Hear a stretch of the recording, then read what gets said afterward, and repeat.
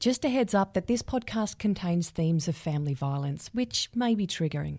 If you're listening in Tasmania, where this podcast is made, and you need support now, you can contact the free Family Violence Counselling and Support Service on 1800 608 122, or you can call the 24-hour National Support Service on 1800 RESPECT.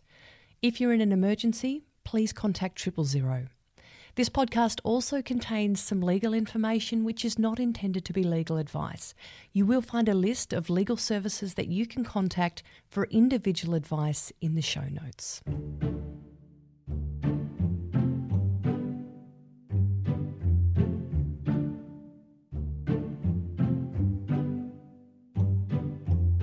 Bottom line is family violence won't go away on its own. It will not go away until we train people out of it. And the more that we speak up as a society, the more that trains people. Training. Had you ever thought about it as training? And would you know how to do it? I don't reckon many of us would, but that's about to change. Hey, if you didn't meet me in season 1, my name is Penny Terry, and I'm creating this podcast for the Women's Legal Service Tasmania. And in the first season, I realised that I probably wouldn't know if someone I knew was being abused, or if someone I knew was doing the abusing.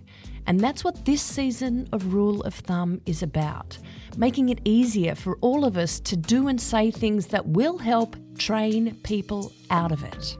But when I say easy, yeah, it's probably not quite the right word. When I first kind of started vocalising, I had a whole bunch of friends who just like, oh, you've changed. Like, I was like, why? Because I don't tell misogynistic jokes at parties anymore. Like it's, you know, and they're like, oh, you're just different, man. It's like, you're no fun anymore. And then those relationships changed so much in that time. So, stopped hanging out as much and then, all grew apart. And that's really hard. Like it can be difficult to speak about these things knowing that it is going to change the way that people think about you. Now, I can understand if you're going, hang on, I thought we were talking about stopping family violence, not a few dodgy jokes. You might even be wondering if we're about to get stuck into men. We're not. We're always hearing that women can't fix this problem on their own. Everyone needs to be part of it. So I wanted to hear from men who are trying to see what it's like. That voice you just heard is someone I know as Dave, and he's one of many people who've helped me to better understand how to talk about some of this stuff and hear when something isn't right. And believe me, it's going to be hard to listen to this and inevitably think about all those conversations that you've had or not had with friends and family and clients and wonder what you missed or what you could have said. But I reckon it must be much harder when you realise it's too late. I hadn't told my family for 17 years. When they finally did find out, they were really, really shocked and dismayed and angry. And I sort of had to contend with a couple of family members saying, I want to pick up a cricket bat. They want to exact revenge, and they were acting irrationally as well and very distressed. And my family's still recovering from that, really.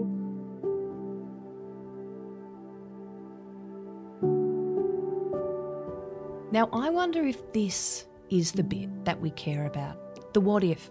What if it's someone I know? Well, probably the only thing I can be sure of in this is that the stats suggest that you do know someone. Someone who's being abused and someone who's doing the abusing. And that's hard to take on. The voice you're hearing is from someone I know as Deborah Thompson. That wasn't her name when she was in an abusive relationship, and her voice also sounds different as Deb lives with a disability, plus we've got a bit of a dodgy phone line. You'll get to know Deb's story, little bits each episode.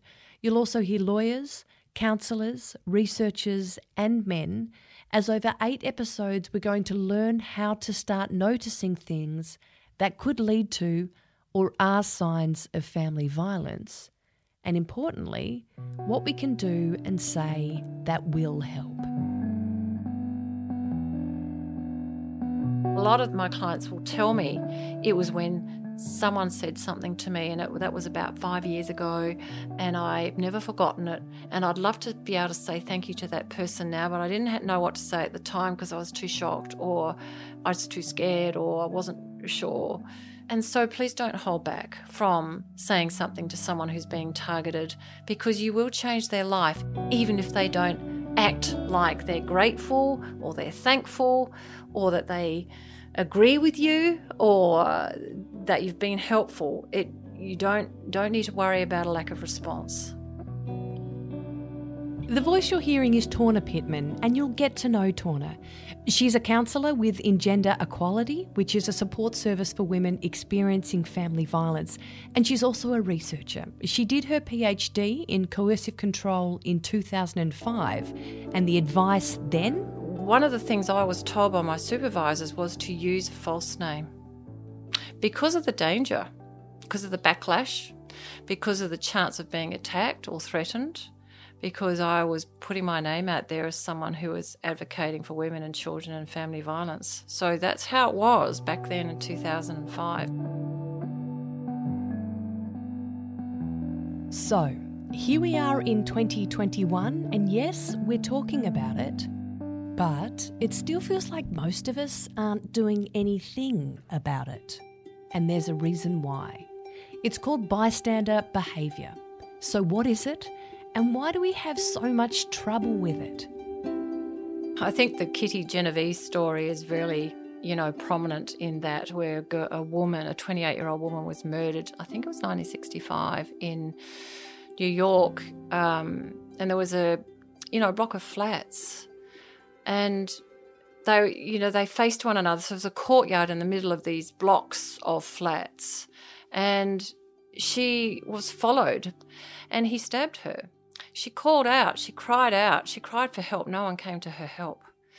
And the story varies, but there was about 38 people residents who apparently heard it. And someone might have called out, stop that, hey, what are you doing? And he ran off. But then when he saw the inaction, then he came back and he finished her off and he raped her. He stabbed her multiple times and raped her. And there was clear visibility. And this is summed up when a psychopath was asked, why did you think it was okay to kill this woman in public with all these people watching? And he said, because people don't do anything. And he knew that, because psychopaths really sum up other people's behaviours. They really know how to read us well.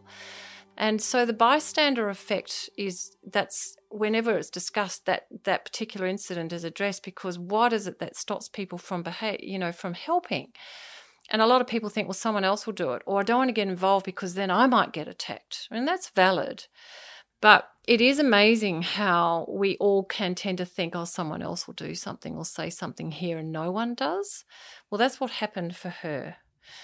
And so the bystander theory is about the inaction of people and the fear of people, and also not knowing what to do or say, and also kind of hiding up their inaction. They hide it. When I'm listening to you talk, Torna, there's another fear that I have, and that's how I live with myself afterwards if I don't do anything. Do people talk about that? I have plenty of people who say to me, I feel so terrible because when my daughter, for example, was being abused by my son-in-law, I didn't say anything. I didn't know what to say. I was too scared to intervene. She might not talk to me. She might block me out. And so I didn't say anything. And I'm speaking as if it's always women. We have to remember it's not always women, and we can talk about all the different genders here. But in general, I'll just say she. And there's been many a time I haven't actually behaved like a kind of a informed bystander. I think it's because no one has really known what to do. And people have been trained into thinking that if there's family violence, it's their business, better not interfere, and also I might get retaliated against. They have all these fears about it. It's all of our business. There needs to be a shift of responsibility altogether. How do we not be a bystander here? It's asking them, are you okay? You seem really head up. Is everything all right? You know, is there anything I can help you with? It's actually just acknowledging it, because women often feel really alone. And the biggest problem is the confusion. They are generally confused about what's wrong. Now, if we start to moralise with them, you should just leave. That's not going to work. They'll get more confused. Well, why aren't I brave enough to leave?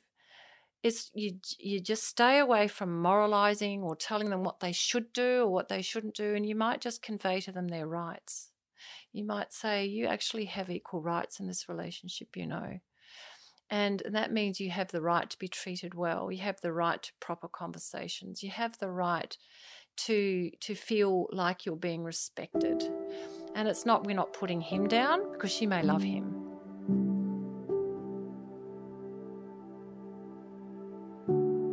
Look, whether you're still thinking about the psychopath or you're thinking about something that you didn't say or do, it's all tough, because I think we've all felt like this.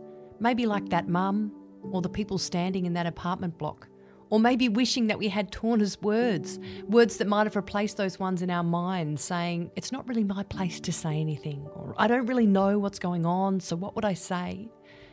By the end of this season, you'll have lots more words to say and practical things to do, and you'll probably have some things to think about when it comes to the systems that also don't call out family violence. Yeah, it's not just us.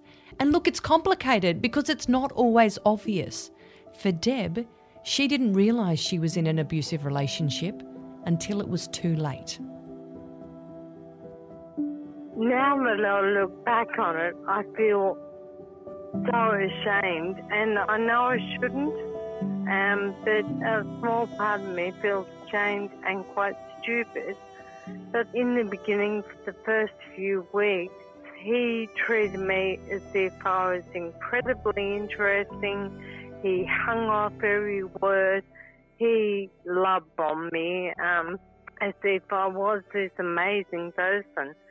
And I'd had previous boyfriends. They were very different, obviously, because they weren't abusive and they weren't trying to brainwash me or condition me. So, and unfortunately, once I'd reached the point where I did fall in love with him, and we formed a partnership, it was complete opposite. Once I'd moved in with him, all of that attention went away. He just spent any moment with me, denigrating me, abusing me, arguing. I became his slave psychologically in the end, and I liken coercive control to brainwashing. It's insidious, dangerous. It reduced me to madness, and it became a highly stressful and constantly tense environment that resulted in a life lived when nothing made sense. Was there anything that someone else did that you remember that helped you to realise that something wasn't right? No, I was completely isolated, and I think he knew that really I had to be isolated to accept his abuse. But again, also, my self-worth was so inadequate that I believed he had sound reasons, punching me, raping me, strangling me. That is in itself amazing now that I think about it. But at the time, his brainwashing, conditioning was so effective that, like I said, I believed that I deserved to be treated that way because I'd done something really wrong. What do you wish someone had said or someone had done at that time for you, Deb? I wish it's hard actually. The situation I was in then was all encompassing. I was completely under his control. So I guess what I wish is that anyone, but no one seemed to realise that I was being abused. And I guess too, I kept that hidden. I was very adept at pretending everything was fine. So that makes it doubly difficult, I think.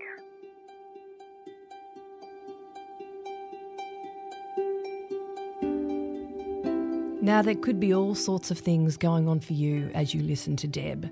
Some things might be familiar, or you might be thinking of everyone you know and wondering, would I pick it up? Would I be able to help? You might be thinking, he sounds like a really bad bloke. None of the people in my life are like that. I hope. For Brad Beitzel, who is a social worker and counsellor who works with people in abusive relationships, his take is that it's almost impossible for a man not to behave in harmful ways due to Australia's culture around manhood. But he says that that's no excuse for the abuse.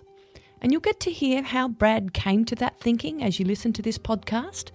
But there's a metaphor that he used which I now think about all the time.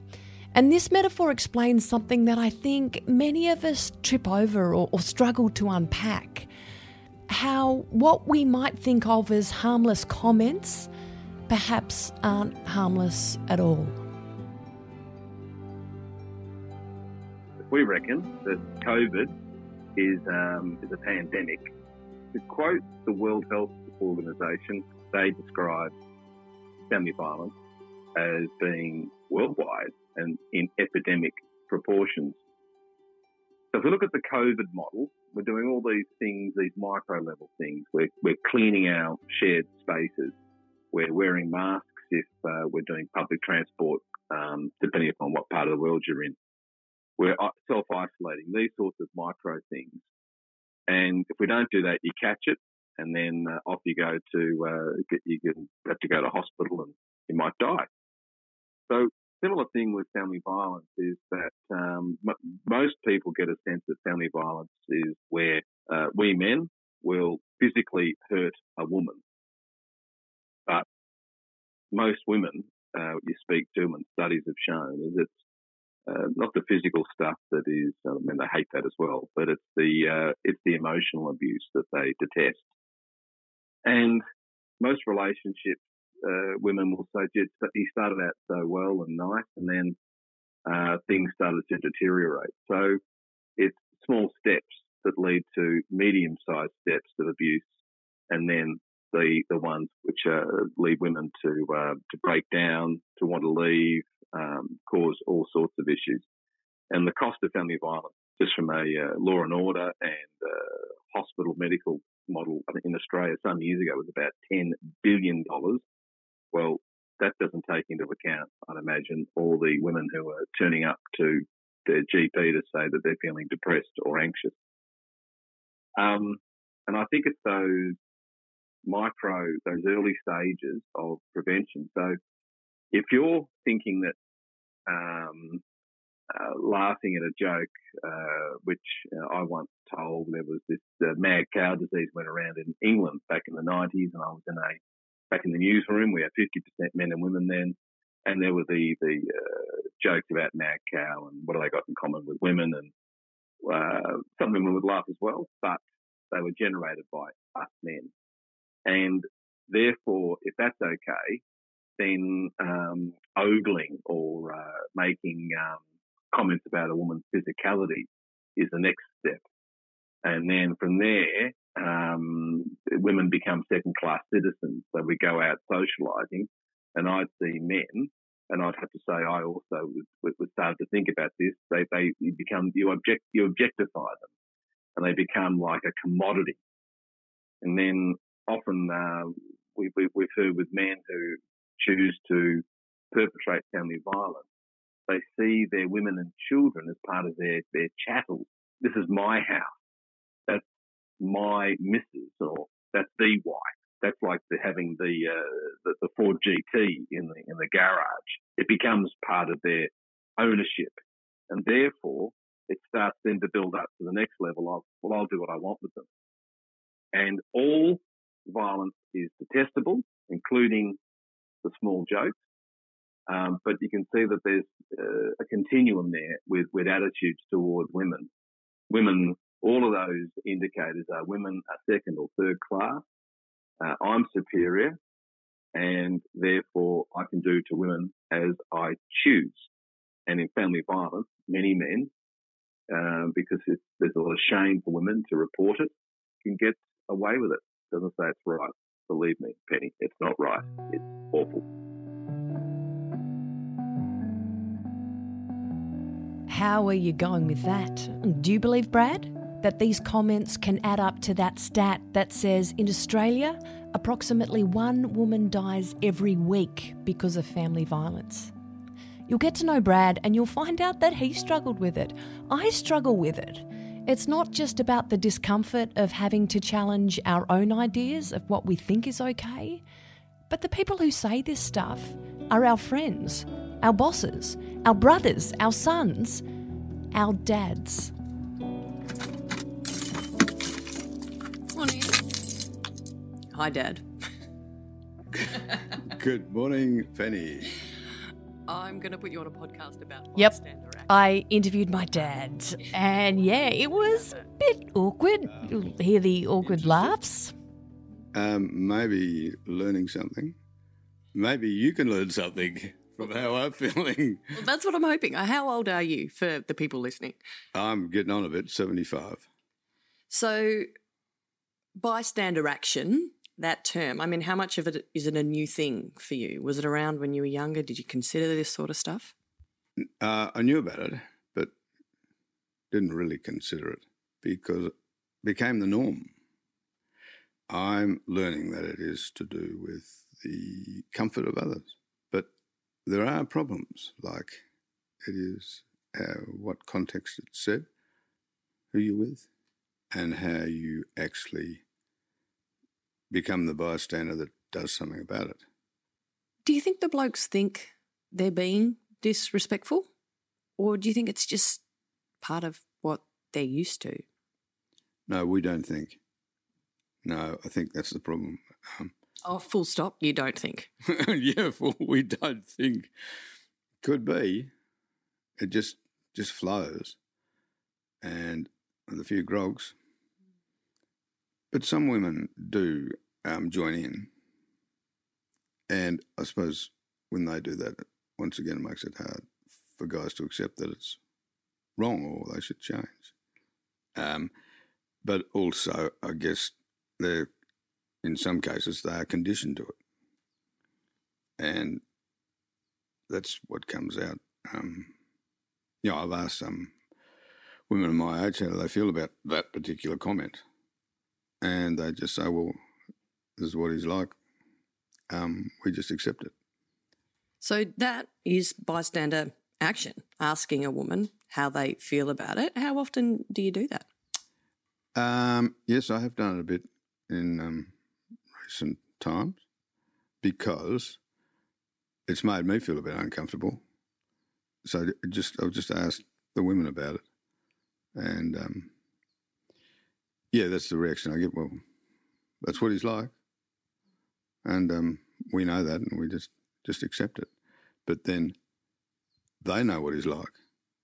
What about the other women who don't know what he's like? And when you say what he's like, I mean, what does that mean? That he's a bit of a creep? I mean, that can't be a good thing for that bloke. No, but he might like being loud and controlling, powerful, the power kick. And it becomes hard as the bystander to intervene. Probably if you want to get involved, is asking the question, not saying, what are you on about? Just saying, do you reckon that making the people feel uncomfortable, or Do you reckon that's the way we ought to carry on, I suppose? That's the awkward part. And also dealing with the perpetrators, you know, with their power. And you're probably not going to get through to him, but you might get through to some of the other guys there, or that they might hear it. You seem to be pretty tuned in now, Dad, to when these sort of things are said. I mean, is that something that you've noticed, that you hear them now and maybe you didn't used to hear them? Yes. Yep. No, I hear them now. And I've felt myself just pulling myself up. And what's that like? Well, it is a bit hard because you want to be involved and put in your crazy comment, but it's trying not to have it as, you know, a right and wrong. It's understanding what you're saying is going to make people uncomfortable, but also it continues the system of disrespect. What do you think helped you with that understanding? Because it sounds like you've had a bit of a penny dropping moment somewhere along the line. Maybe that's the pun. But I mean, you now prioritise women's comfort or respect, if you like, over just perpetuating the same stuff because it feels easy and it's what you've always done. So what's helped with your understanding about the impact that these kind of comments or these kind of behaviours can have? I suppose it's the bit that I picked up from you guys and your friends, and, you know, some of the women in my generation that I've spoken to about it, enough to say, well, what's going on? They're just accepting something, but they're feeling uncomfortable. So what you might have thought was, oh, they're okay with it. You're learning, actually, no, they're just putting up with it. Is that it? Yeah, that's it. Yep, and that's what they told me. I think the younger generation don't put up with it. Well, I felt, because it's come back at me to say, not appropriate, Dad. Okay, so that went pretty well. And while Dad does hear a bit from his kids about what we think, he's also not shy in putting his own views up. And I haven't had that conversation with him before. I sometimes find I really struggle to put into words what I mean when it comes to this stuff, and I wonder if you've found your own safe or comfortable way to do it. Remember Dave? Here's how he approaches those conversations with others and with himself. There's a great analogy that a friend's brother used to use, which was, you know, when you're trying to change people's minds, it's like making a statue, and you can't make a statue with a sledgehammer, you make it with a chisel, you know? So it's like you have to take your time with it and you have to work at it. So rather than saying that comment's not okay, you've got to check your behaviour, how would you go about it now? What do you say? I ask people why. Like, why do you think that? Why do you say that? You know, have you considered this possibility?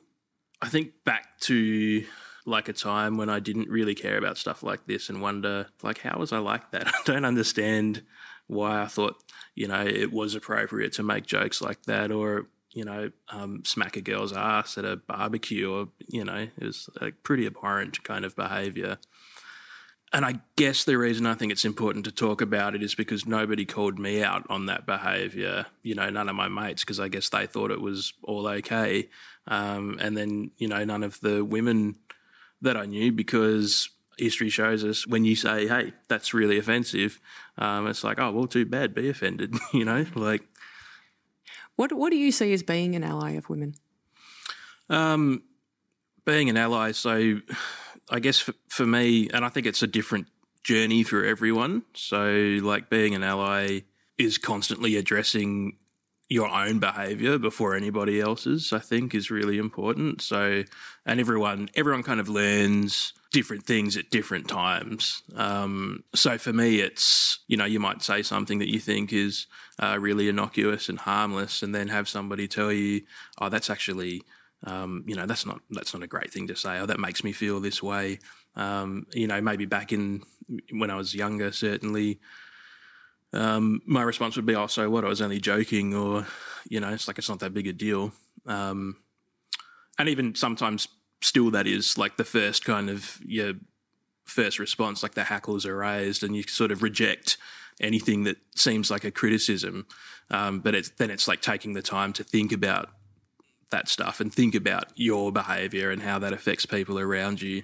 And then noticing that behaviour in other people, and then giving them the benefit of patience to kind of educate and help them learn. I've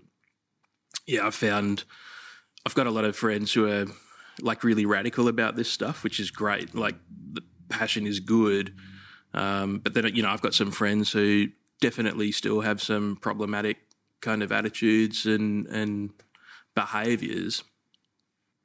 And it's important not to just like, I don't know, like I think sometimes people are just like, oh, that person sucks. Why do you spend time with that person? Like, why waste your breath? And it's sort of like, well, because somebody did that for me. And if you don't give people the opportunity to grow, and if you're only attacking them, they sort of, instead of accepting accountability, they just reject attacks. And so for me, being an ally is being patient with myself and with other people.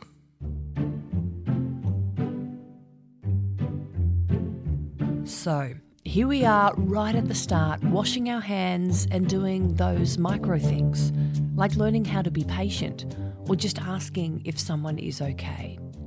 From here, we keep going deeper. We haven't even heard from the lawyers yet. We will. In our next episode, we'll learn what emotional abuse and coercive control really is, and what we might notice if someone is being controlled or abused in this way.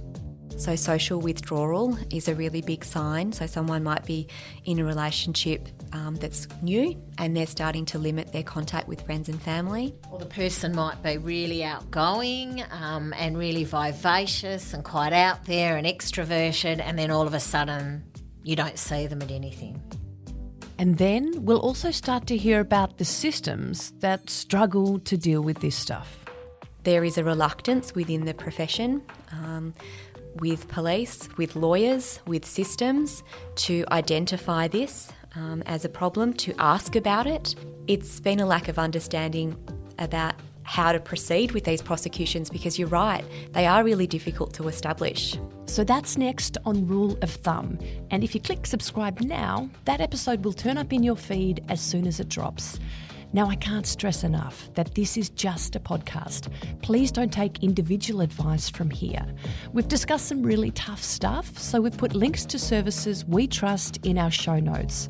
Please check them out. If not for you, so you know where to refer someone else. And if you want to learn more from Deborah Thompson, you can keep listening or check out her book called Whose Life Is It Anyway? And that link is in the show notes too. My name is Penny Terry, and this is a podcast for the Women's Legal Service Tasmania. This podcast is funded by the Tasmanian Government's Department of Communities as part of the COVID-19 family violence response.